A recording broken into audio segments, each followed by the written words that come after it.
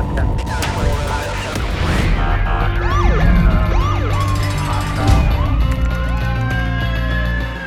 to be a street cop.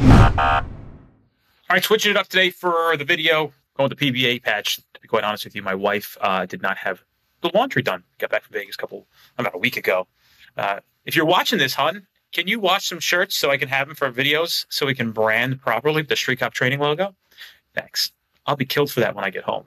Today I'm going to talk real quick about asking for consent to search. If you're going to be an effective police officer, this is something you're going to have to be very comfortable with. What's interesting is when I have courses and we have hundreds and thousands of people come through the training, most people don't ask for consent to search as a regular practice, or they're not comfortable or have never asked for consent to search. And this just baffles my mind, especially from an era of when we didn't have the automobile exception in New Jersey. I mean, that was just par for the course. If you didn't have consent to search, you wouldn't be able to search anything. The one piece of advice, I know we have a lot of new members in here that I'm going to give everybody right now is there's more to this world than smelling marijuana and searching a car. If you are depending solely on the odor of marijuana to determine whether or not you're going to search a motor vehicle, you are missing out on the bigger picture, because a lot of things don't sit. Did I just sound like Obama there? Because a lot of things don't smell like marijuana, namely heroin, cocaine, U.S. currency, identity theft, kidnappings, et cetera, and so on and so forth. One, you'll have to get it's hard through these videos to try to give you guys as much of a feeling as you get in the courses, but you're going to have to begin to get a little more savvy with understanding the process that you can put people through to determine whether or not you're engaged or in presence of criminal activity. But one of those questions you have to ask, not on top of is there anything illegal in the car, is going to be for consent to search. Now, I want to always reiterate this point. If you work in an agency that does not support proactive police work, which we know there's a lot of them, I'm not mad at the agency. I don't care what their position is. You just don't want to see you getting in trouble for doing things that are what's considered unorthodox or against the grain. You don't want to become engaged with an administration or administrators who do not want you doing this type of police work. In order for you to be effective, you have to have support from the administrative staff. If you don't, you're going to find yourself in trouble. So, for all those people who are in this group that want to learn more about interdiction, and basically this is kind of like field training on steroids, or the field training everybody should have gotten, you really are going to have to understand the concepts, internalize them, and apply. All right? You're going to have to understand that if you're allowed to do this stuff, you're going to do things that are a little more uncomfortable. Most of the time in class, usually there's somebody who raises their hands and I'll say, hey, who was uncomfortable with consent to search and how did you fix it? And we usually get people say, well, I was. And I said, well, how'd you get over it? How are you asking for consent now? And they say, well, I just asked one day. Another thing I want to tell you about consent to search is if you have a consent to search form, make sure it includes wording that says under the hood. We don't want to run into a legal battle or some kind of legal issue if it's considered constitutionally vague. It's not explaining well enough what you're planning to search. Everybody gets a little nervous, like, oh my God, who's going to give the right to search their car? Listen, when people are dead to rights and you've got them caught and you're making sense and you're a good communicator on the side of the road, that's another skill you have to work on, is becoming a good communicator. The better communicator you are, the more effective a police officer you're going to be. But when they realize that the jig is up, they're going to work with you, okay? They're going to sign the consent to search form. To find out how, ask for consent to search.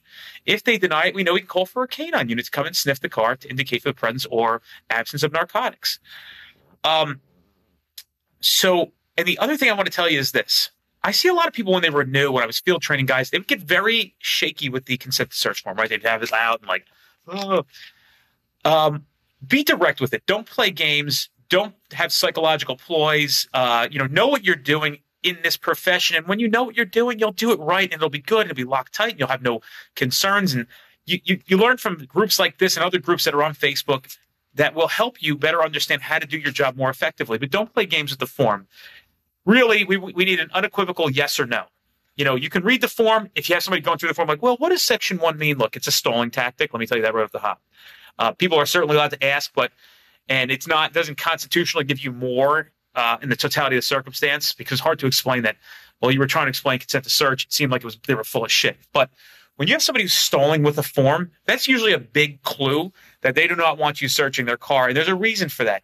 Generally, if you're at this point now where you're asking this, you've developed enough reasonable suspicion and criminal indicators to know that you're more than likely in the presence of criminal activity. This is not the time to cease and desist. This is what's plan B if plan A doesn't work. So have a plan B, and the plan B should be to contact a canine unit. I will tell you the best interdiction officers out there don't have to call for canine units a lot. Why? Because they're effective communicators. All right? They're effective communicators. When you know your game and you sound good, you hear the way I'm talking to you guys. This is the way I could talk to people on the side of the road, and they're likable and not sounding like a dickhead. If you sound like a dickhead, nobody's going to work with you. Being nice to people goes a long way in interdiction. It's imperative. I think every interdiction officer in the country who's effective and actually does a real good job doesn't sound like a dickhead. And that's a lot of advice I give to people when they're going out in the field. As a matter of fact, as a police officer, interdiction or not, you should really stray away from sounding like a dickhead. Because guess what? Your coworkers think you're a dickhead when you sound like a dickhead. So let's be very clear on that. Professionalism, kindness, and being friendly will go a long way as a police officer. And I know when you're new, it's a hard balance to try to find. You're trying to be stern. You look like you're 17 years old, but you're 23 and you're a cop. I've been there, had that.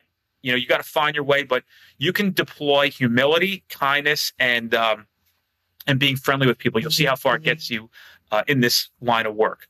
So again, no games with the form. No like, hey, if you sign the form, we could put you on a summit. None of that stuff, because the first thing they're going to do is review that video footage, or if there's an account of that conversation accurately. Man, I've seen consent to searches getting beat up in court. They don't look good when you've played games with the people. You want to sign, yes or no? I mean, you can sign like a dick, but look, this is the form. If you are not understanding it, ma'am or sir, I'm not imploring you or encouraging you to sign something you're not familiar with. If you don't want to sign, don't sign. If they're playing games, guess what? They don't want to sign. People who have either don't have anything or realize they have nothing to lose or think that you're not going to find it are going to sign this form right away. Probably if I pulled over, 50 people, I would probably get 48 people to sign the form before having to call for a dog. And that's not BS. And I'm not talking about 50 car stops that are random that I'm just pulling these forms out. I'm talking about 50 vehicles that passed phase 1, phase 2, and we were into phase 3 where I was asking if there's anything illegal in the car, outside of the car, and into a consent search. So out of I have a lot of stops, but we get to that level, and you would be at that point where you'd be asking this. So really, 48 out of 50 times people would be signing these forms. I often tell a story in class of a coworker of mine who backed me up on a stop, and I said, "Yeah, just watch this guy. I got to fill this form out." And I brought it out, and I said, "Here, man, read the consent search form." I read it to him. We went over his ability to read and write and understand the English language. If he had any questions to ask me, we went into the form, and he signed it. And the guy that I work with went, what just happened? And I said, "What do you mean?" He goes, "People will sign those things?" I go, "Yeah." He said, "Well, how'd you get him to sign it?" I go, "Brace yourself. Are you ready?" I asked him for his consent to search. Now, just know that in New Jersey, you'll need reasonable suspicion, but you'll have a lot of that by the time you get to this junction. So, guys, if you're not using your consent to search forms, and the only time you're relying on the odor of marijuana to search a car, you're just not getting it yet. I know that there's people who are critical to some of these videos, but that's fine. It's not what I'm not here to try to appease or sell the unsellable. I'm in this group. This group is created for all the people who are watching, who are part of the 16,125 members we currently have, who want to know how to do this more, who watch these videos and the videos of my companions and other Facebook groups that we're a part of, that we all collaborate together to provide value and training to everybody who doesn't get value and training. You've never seen this stuff before. The idea is to have you guys exposed to it so you can see there's more out there. If you're a person who's new in this group and somebody who's a giant motor vehicle traffic law enforcer, nobody hates you. Don't be a Chad. Okay, don't be a Chad. We're sure it's coming out in that one. But don't come into this group and misunderstand what this is about. Most people never get training or hear things like this. That's why it exists, because it is a rare thing, and it is an art to it. That's what this group is about. Nobody's picking on anybody, although I've passed plenty of comments in the past regarding how I feel about the impact of tickets versus criminal apprehension. But that's not what this is about. If you're in here and you're diplomatically in here, look, learn. That's what it's here for. There's one goal of this company, that's to get cops better, and we are seeing There's a reason why it's getting so big. We're seeing great results throughout the country. It's really exciting to be somebody. And I want to just thank all of you for being so supportive. And I know that you guys appreciate me in these videos and everybody else who's a part of this program and all our the people that we work with. But certainly we appreciate you more than you appreciate us. I trust you on that. I'm sorry, trust me on that. Anyway, with that being said, check out streetcoptraining.com. We are collabing for the summer. Going to be some good shit coming out in the fall coming up. And if you need anything, reach out to me. If you want a topic covered, send me a PM and I'll cover it in a video. I just kind of go off what happens during the day to give me fuel to give you guys a good video. I know there's a lot of people in this group. If you're looking for something, use the search function in this group. If you're looking for something specific, I'm going to actually go back over things that I've gone over because when I did a lot of videos, we had 3,000 members. Now we're at 16,000. So it's a lot of stuff you guys haven't seen that I'll just have to circle back around and give you as much content and value that I can. See you guys later.